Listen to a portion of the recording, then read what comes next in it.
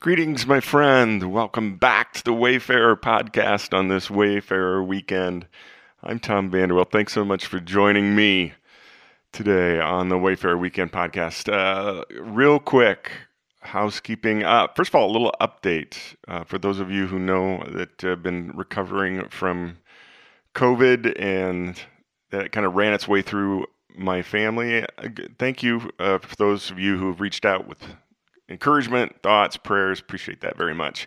Everybody seems to be over it. I'm still got a little crud in my chest and really fatigued. That's probably the number one symptom that I had is just getting my energy back. And I've heard that from a lot of other people that have been through it.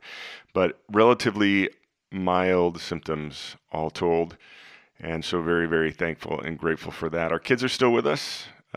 They are hoping to fly back to the UK, which is their home here in another week or so. But we'll see. They have to have all negative COVID tests before that can happen. So thank you also for those of you who've been praying for their schedule and safe return. Appreciate that.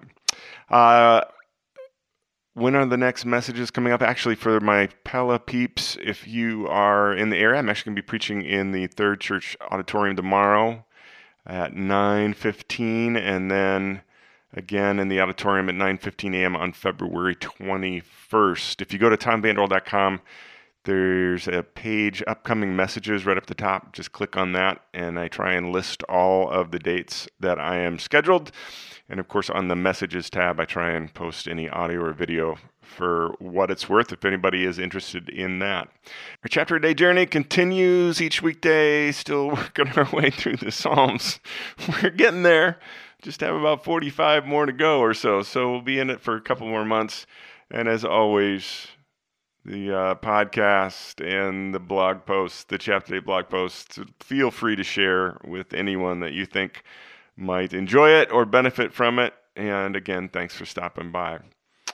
So today on Wayfarer Weekend, we're going to talk about the fact that today, January 30th, 2021, I am 20,000 days old today.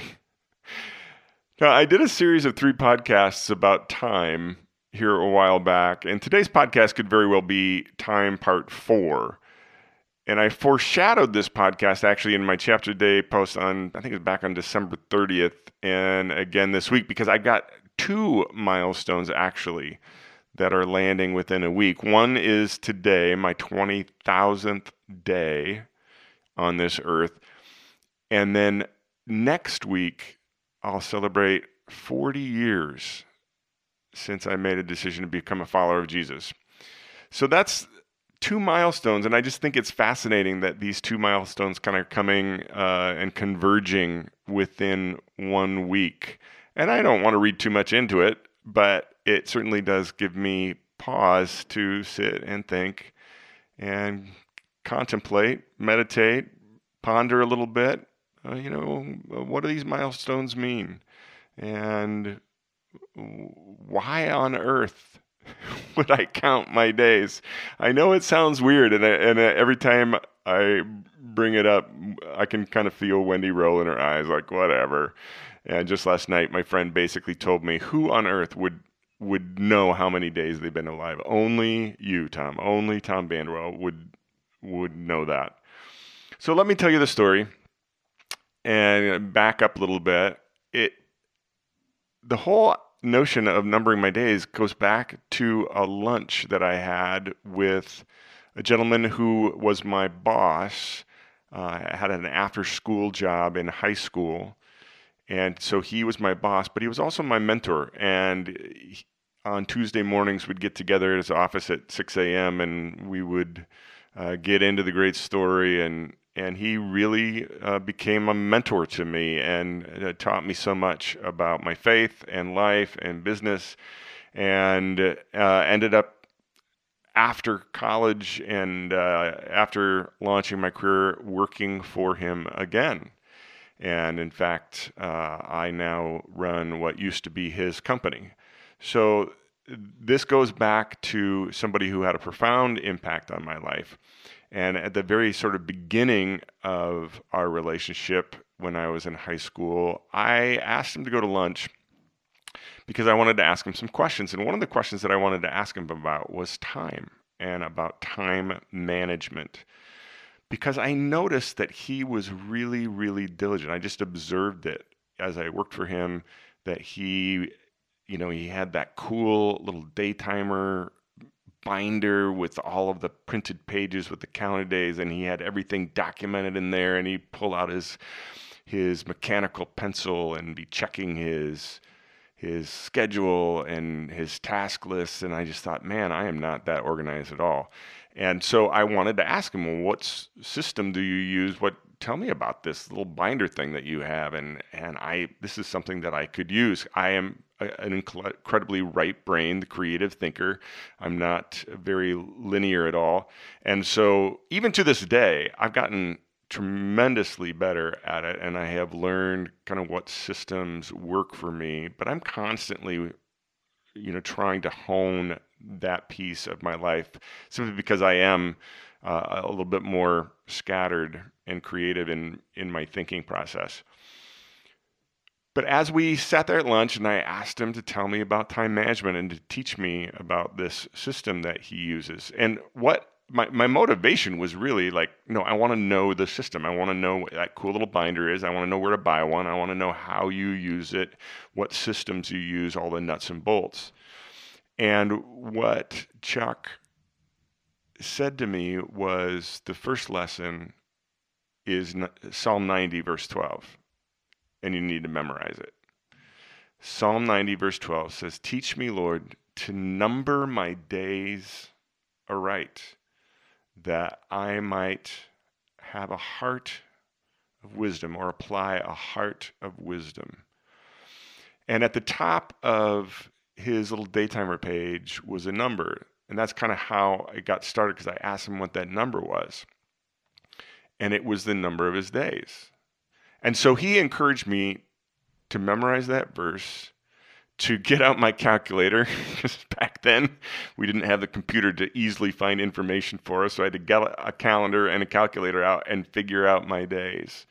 And that afternoon I figured it out, and I began to just kind of keep track. Now, when I was younger and I actually had a daytimer and an actual calendar and began using one to keep track of my schedule, I would actually write it just like Chuck had done at the top of the page.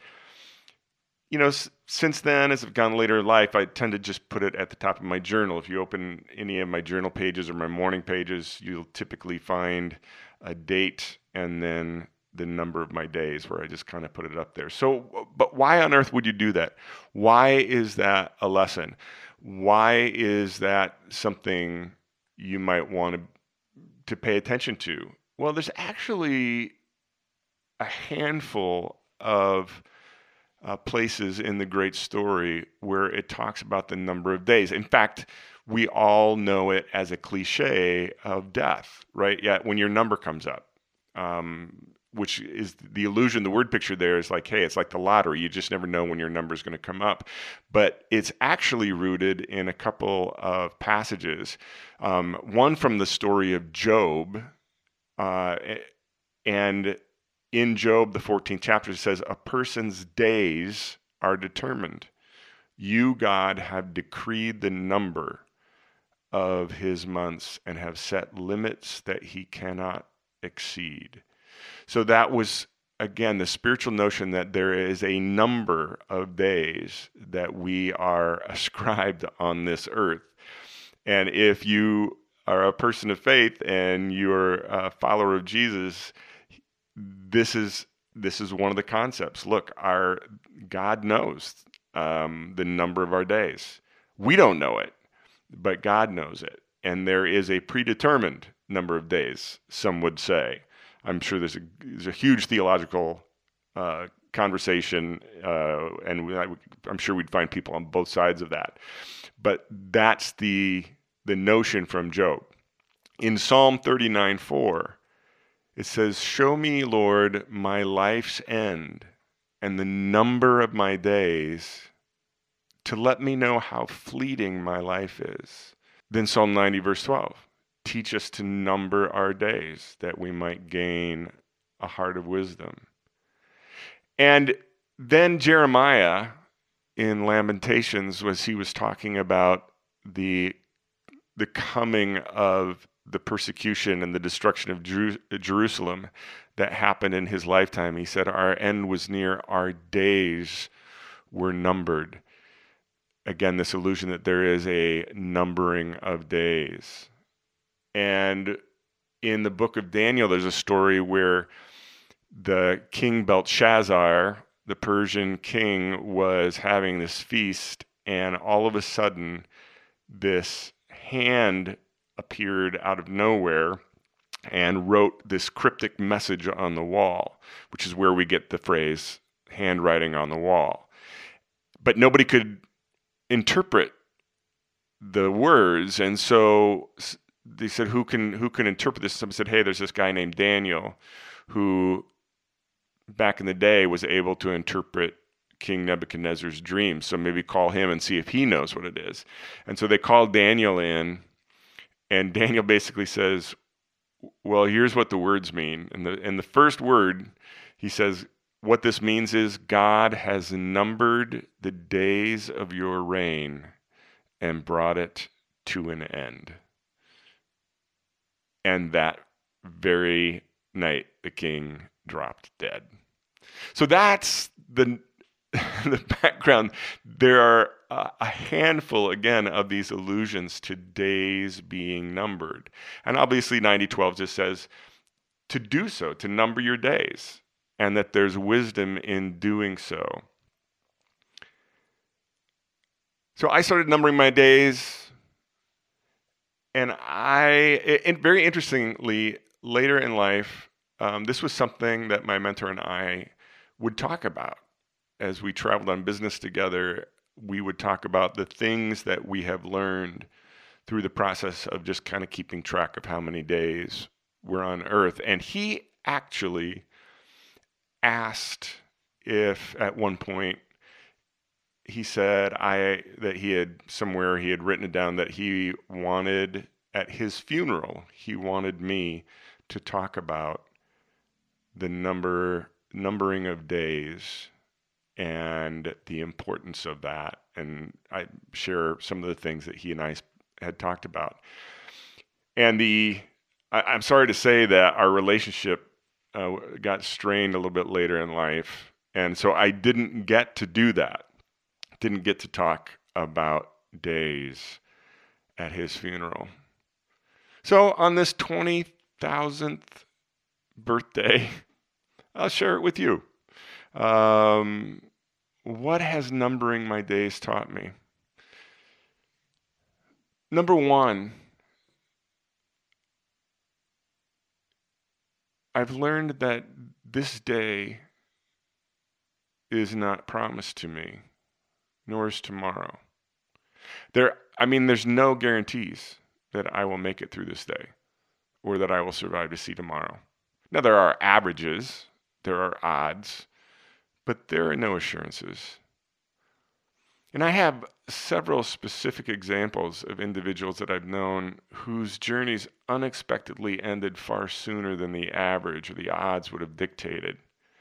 I can remember just a couple summers ago at my high school reunion, I had thought about some of the people from my class that I knew had died. I remember one, it was actually while we were in high school, young guy by the name of Alan was in an accident on his moped on his way to school and died. Which, when you're in high school and somebody in your class dies, it's just a weird feeling, isn't it? You just think, wow, you just feel immortal. You feel eternal. You feel like life isn't going fast enough when you're in high school. You want to maybe move it on a little bit quicker. So the idea that your life could possibly end kind of rattles you and shakes you up. And I had heard about a couple of other people who had passed from our class. And I thought, well, there's this table, kind of a memorial table that they had put up at the reunion. And so I went back there thinking that there were only, two, three, four people, but it was a lot more than that. And there were a few people that I didn't know had passed away. And looking at the faces and the names and thinking through the memories, I was a little shocked, because even today I'm 54, I'll be 55 here in April. You still feel young. You still feel like most people are not going to have their lives cut short, but that's just not true. And what was really sobering at that, out of that reunion, is that I made connection with somebody I didn't even recognize when I first saw him, but we had swam together on swim team when I was a kid, and swam competitively against each other. And we chatted at the reunion. And just a couple of days later, we found out that he was at a restaurant eating, and he choked and died. And it was just such a shock when the news spread on our Facebook page, our class's Facebook page, because we just all seen him. And it's just weird. But it's a good reminder. Sometimes I think it's important to, when I'm thinking about my days, I don't know when my number comes up. I don't know the number of my days, but I do know that they are limited. And I do believe that God knows how many they are. And there is always the possibility that this is the last one. Yeah, again, odds, percentages, but there's always that possibility. And I think that it informs me to think about my day differently. And to think about how precious life can be and how important things are. Yeah, I had another good friend a little bit later in life, a good friend. We'd get together every week for coffee. We kind of had our standing spot where we would drink coffee and have a donut. And it started just with really casual, get to know you kind of conversation. And then over a period of, about a year or so, our conversations just got much deeper, much more intimate, talking about family. And he's older than I was, and had a family. I was married but didn't have kids, and so we were at different places of life, but we started to have like really good, deep, intimate conversations. And then one day I got a call that he and his wife had been visiting a friend in the hospital, and on their way home they got hit by a drunk driver, and Jim never woke up. So this day is not promised to me, and there are no guarantees that I'm going to see tomorrow.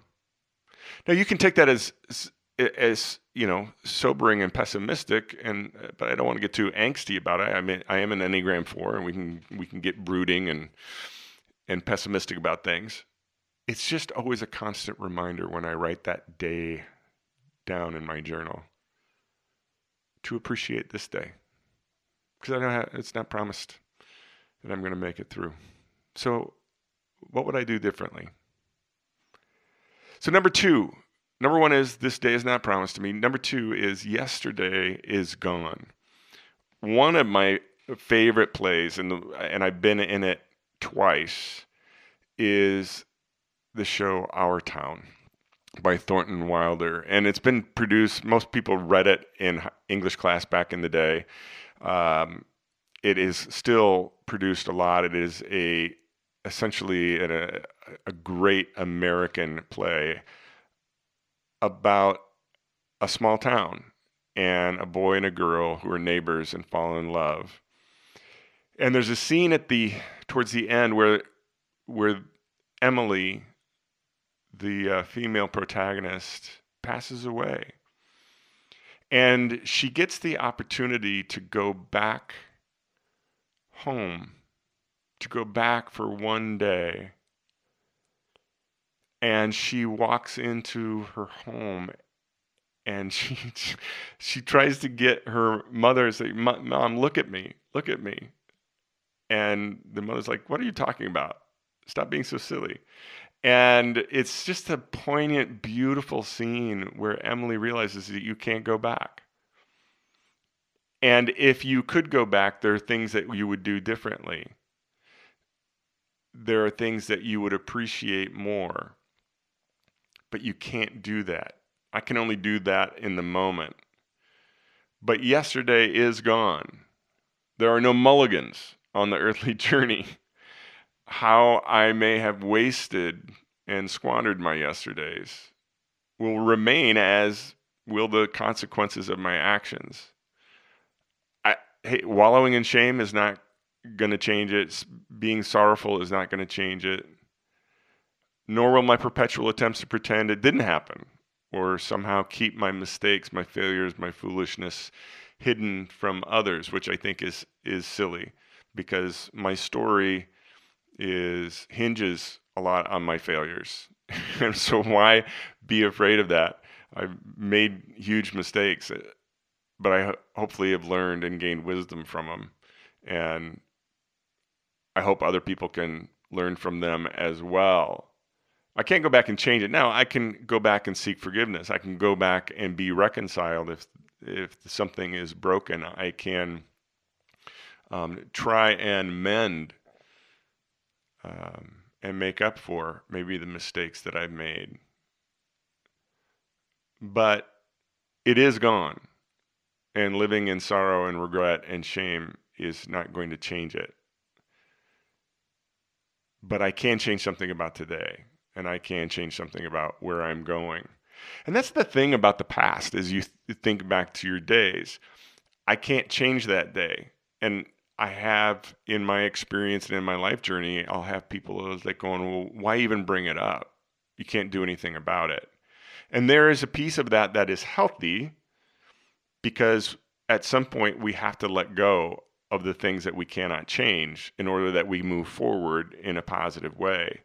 At the same time, if I ignore yesterday and refuse to embrace and accept that my actions of yesterday had consequences that inform my relationships and my reality this day, then that can be foolish as well. So it's trying to strike that balance of understanding I can't go back and change anything, but I can let what I have learned from it change today and my relationships today, and how I am going to move forward with hopefully more wisdom and understanding.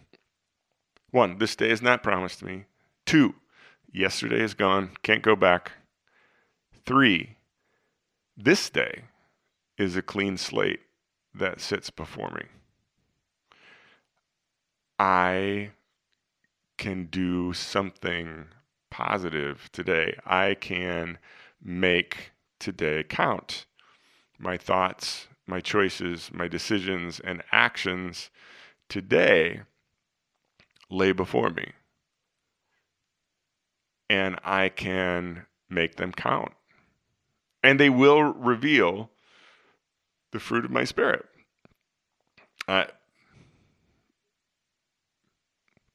So what are my thoughts, my choices, my decisions, my actions? What am I doing with them? What am I going to do with them? Am I going to make good ones or bad ones, wise ones or foolish ones? Am I going to make something count today? Am I going to care about people more than things? Am I going to invest my time in things that really matter? When I write that number at the top of my journal, it's always, because I journal in the mornings, a lot of times I do morning pages, and so the days it's quiet, I'm usually the first person up. I write that number on my journal, and the day lies before me. So as I write it down, it's like, what am I going to do with this day? Is it going to count or not? Is it going to be wasted or invested? Next, in light of that, with this day in front of me, wisdom is required each day to discern the right choices. There's this constant conflict between that which is desired and that which is necessary, that which is urgent and that which is important. I do a lot of coaching and mentoring professionally for work, and I work a lot with people at different places in their careers and different companies that are clients of ours. And one of the things that I constantly find is that people aren't very mindful of the difference between that which is urgent and that which is important. So take today, for example. I just got done, before I started this podcast, analyzing a bunch of phone calls for clients. It is the grunt work of what our company does: analyzing phone calls, analyzing emails, analyzing chats, with an eye to how could we have improved the customer's experience. And it's tedious. It's a kind of a rote process, but it has to be done. And when it's done well, it can transform a business. And yet nobody really enjoys it. It's an important task. And because I'm coming to the end of the month, there's a deadline, so it has to be done. And what I find is that a lot of companies struggle to do this whole quality thing well themselves, because it's very easy for people to find something more urgent than sitting down and analyzing a bunch of phone calls. There's always another fire to put out. There's always a distraction to keep you away from it. And in any business, as with any life, this day is full of urgent things that make me feel like I've got to give my time and attention to it. And there are important things that may not be urgent, but if I don't address them, if I don't do them, then things are going to suffer in the long run. Well, how do you determine what is urgent and what is important? That can be hard sometimes. I remember, because I've always worked from home in this business, so for over 25 years I've had a home office. And when my daughters were really young and would be sick and stay home from school, I was used to them going to school, and there would be, from 8:30, 9 o'clock to in the morning till 3:30 in the afternoon. That was my prime get work done time. And I remember one day that my daughter was sick, and it happened to be the day that I had a counseling appointment. And I was just really frustrated. And I got to my counseling appointment later that day and told my counselor just that it'd been a struggle day because I had urgent things that needed to be done for work. But I had a sick kid at home, and so I spent my morning just laying on the big chair under the blanket with my daughter who was sick, and we watched a little television and just cuddled with her, and I held her, and we took a nap together on the little recliner chair there. And my counselors looked at me just like going, I think you did the most meaningful and important thing you could have done today. And it was, as a young father and a young businessman, it was an eye-opening moment for me, where it's like, my whole brain and heart are focused on the urgent things of my day, not the important things. And I will never forget that day. So we're dealing with some of the same things right now. We have being in COVID quarantine with our grandson, and he's alone with these 4 adults. And again, when he's in quarantine, there's a lot of passing him off back and forth while everyone else is trying to get things done. And Wendy and I have been very, very mindful that in all the inconveniences of being quarantined and being stuck in the same house with the 5 of us for a couple of weeks, we are also getting a really important opportunity to spend time with family, to spend time with our grandson, and we are trying to make the most of it. And we are understanding that there are some things that are kind of falling off our plate right now, but that's not important. We want to make sure that we're investing in the things that are important right now.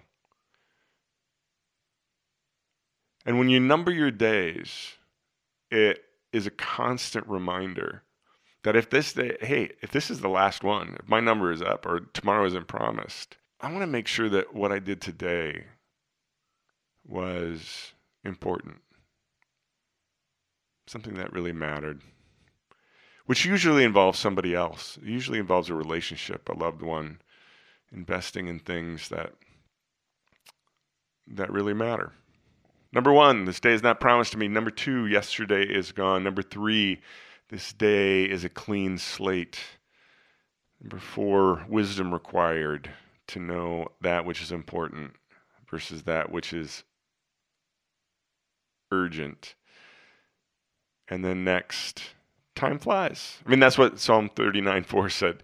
Teach me, Lord, the number of my days, that I may know how fleeting my life is. Where have the days gone? 20,000 days. Have they counted for anything?